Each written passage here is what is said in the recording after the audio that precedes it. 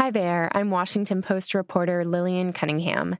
Stay tuned after the show to hear about my latest podcast, Moonrise. It's the dark but true story of why we went to the moon and what we found there.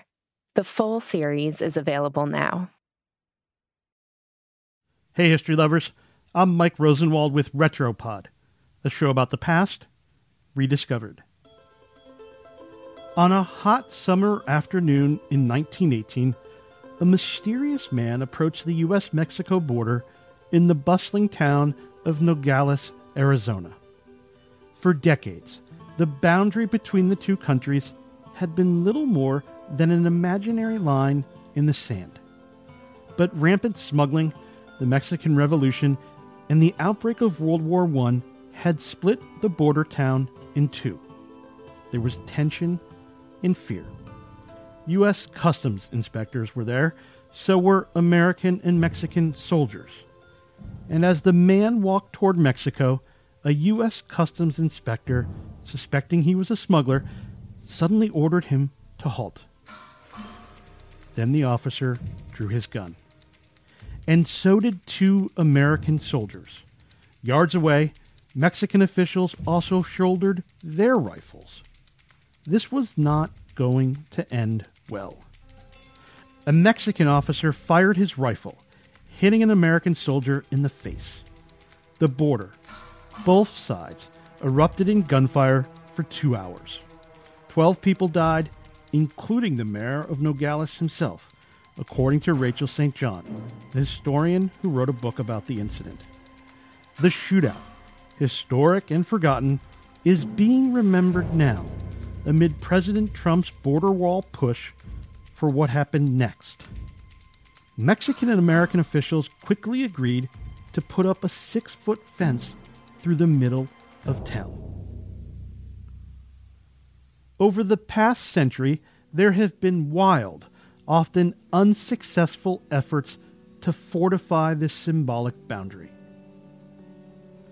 Long before the perceived threat was asylum seekers from Central America, it was German spies and Mexican revolutionaries, prostitutes and polygamists, Chinese immigrants, and even sick cattle. Given this outsized importance, sociologist Douglas Massey wrote in a 2016 essay, it is easy to forget something very important.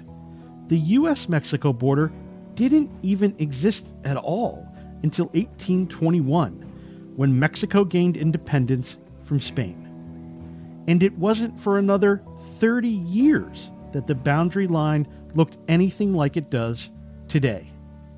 The history is long and winding. Texans revolted against Mexico in 1836, largely to preserve the institution of slavery. When Texas joined the Union in 1845, it led to a war between the United States and Mexico that ended with American troops occupying Mexico City. At gunpoint, Mexico signed away what is now Arizona, California, Nevada, New Mexico, Utah, and Colorado for $15 million. 5 years later, in 1853, the United States bought another 30,000 square miles for $10 million so that it could build a transcontinental railroad. By the end of the century, the boundary was blurred beyond recognition. Markers had been moved, destroyed, or vandalized. In Nogales, saloons straddled the border, selling Mexican cigars on one side and American liquor on the other, both duty-free. In 1882, the United States and Mexico formed a joint commission to resurvey, remap, and remark the border. The team found that in one stretch, there wasn't a single marker for 100 miles. Officials on both sides of the border began trying to impose order. On the commission's recommendation, President William McKinley ordered a 60-foot swath cleared along the Nogales border in 1897. Saloons were destroyed or moved. 10 years later, the order was extended to all of Arizona, New Mexico, and California. As the border began to take shape, officials started to restrict who and what moved over it. In 1909, Congress passed the act to prohibit the importation and use of opium for other than medicinal purposes, effectively launching the business of drug smuggling on the border, according to St. John, the historian who wrote a book about the border.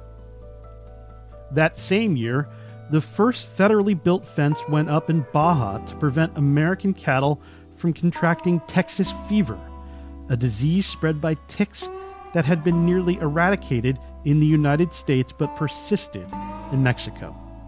Around the same time, customs officials began preventing the entry of certain people into the United States.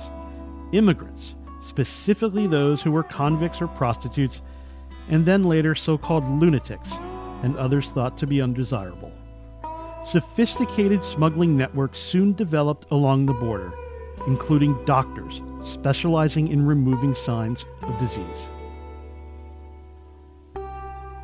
And so here we are now, almost 2 centuries later, still arguing about it all.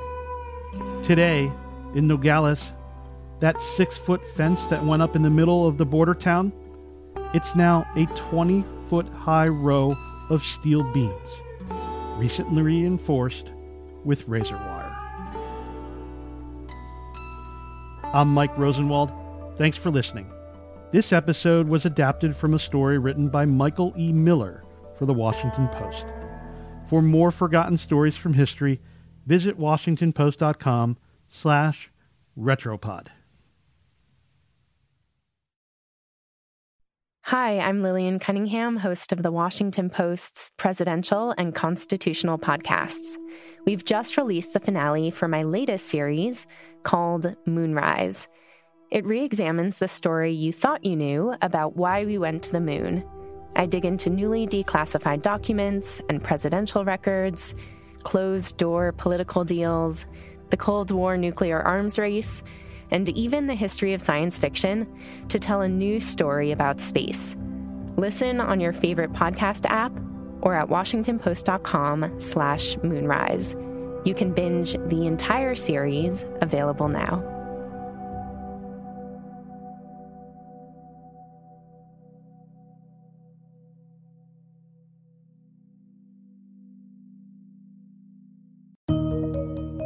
There's always more to the story. I'm Leanne Caldwell, anchor of Washington Post Live. Each week, we bring you inside conversations between the newsroom and the people we cover. From global leaders enacting change to cutting-edge artists redefining our culture. And we make you and your questions part of every conversation. Listen to Washington Post Live wherever you get your podcasts and watch on demand at WashingtonPostLive.com.